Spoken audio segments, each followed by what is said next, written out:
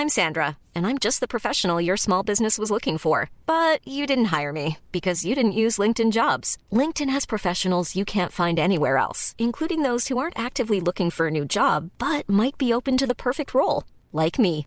In a given month, over 70% of LinkedIn users don't visit other leading job sites. So if you're not looking on LinkedIn, you'll miss out on great candidates like Sandra. Start hiring professionals like a professional. Post your free job on linkedin.com/people today.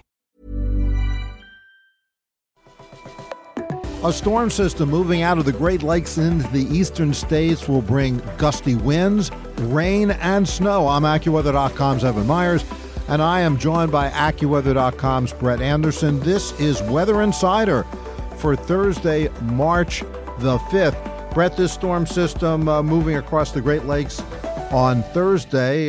It's coming out of Canada. It's an Alberta Clipper. Yes. But the system is going to dive down across the lakes into northern Pennsylvania and get its act together somewhat stronger. And so where's the snow going to be? Where there's going to be kind of a mixture, but it's going to be mostly snow or rain. So talk about the snow problems first. Right now we're looking at the areas where we could see several inches of snow, meaning 2, 3, 4 inches of snow. Western New York, that's one area where we're focusing on, again, later Thursday night into Friday. And then we could see a small accumulation of snow in the higher elevations of Pennsylvania, Laurel Mountains, down through West Virginia, also up into the Poconos. But we're not talking about a big snowstorm. No. I'm only talking about a few inches. Yes. This is March.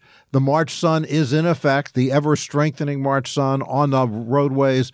Unless it is snowing really hard, most roadways are just slushy to wet. Yes, and that's what we're forecasting at this point across much of the higher elevations. Pennsylvania roads generally a coating to an inch. And that'll be on Friday. That'll be on Friday, correct. Now, I-95 corridor, yes, you may see some snowflakes in the air. When? Later Friday into Friday night. Snowflakes. I understand how you place that. Snowflakes. Oh, not any problems. Rain, then it ends in snow. As you correctly stated, surface temperature is going to be very warm. So any snow that does fall, really not going to accumulate.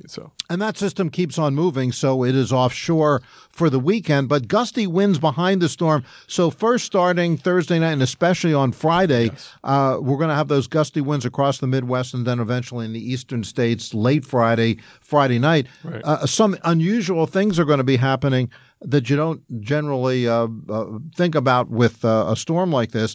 And that is the water levels in the Great Lakes are very high. They are very high. Through all the lakes, and especially Lake Michigan. And we're going to get the wind blowing right down the whole length of Lake Michigan. When you get that's called the fetch, and it's a long fetch across. That's the fetch is the amount of mileage, or actually nautical miles, that the wind blows over water. Yes. And so there's going to be a very long distance that occurs, a long fetch, and that's going to pile up the water on the southeastern shore of Lake Michigan in northwestern portions of Indiana, like around Gary, places like that.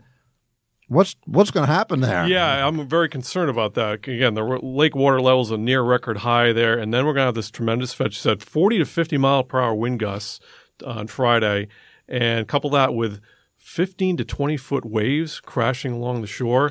And you know what that's going to mean? That's going to mean some coastal damage, and any houses certainly could be in danger there. It's interesting because you don't usually think about that with the Great Lakes. You think about that with a coastal storm, a nor'easter, a hurricane, something like that. Yeah. But a system like this is not. It's not usual. So that's a piece of insider weather information. Yeah. This is Weather Insider that we want to give the folks there. Now, what about in the other lakes? What about in areas to the northeast of Cleveland or on lake portions of Lake Ontario? Is there going to be a similar issue? The fetch won't be as great. No, it'll be blowing across the lakes. Right. But are there still going to be issues there? Yeah. I mean, we've seen damage on the north shore of Lake Erie in Canada.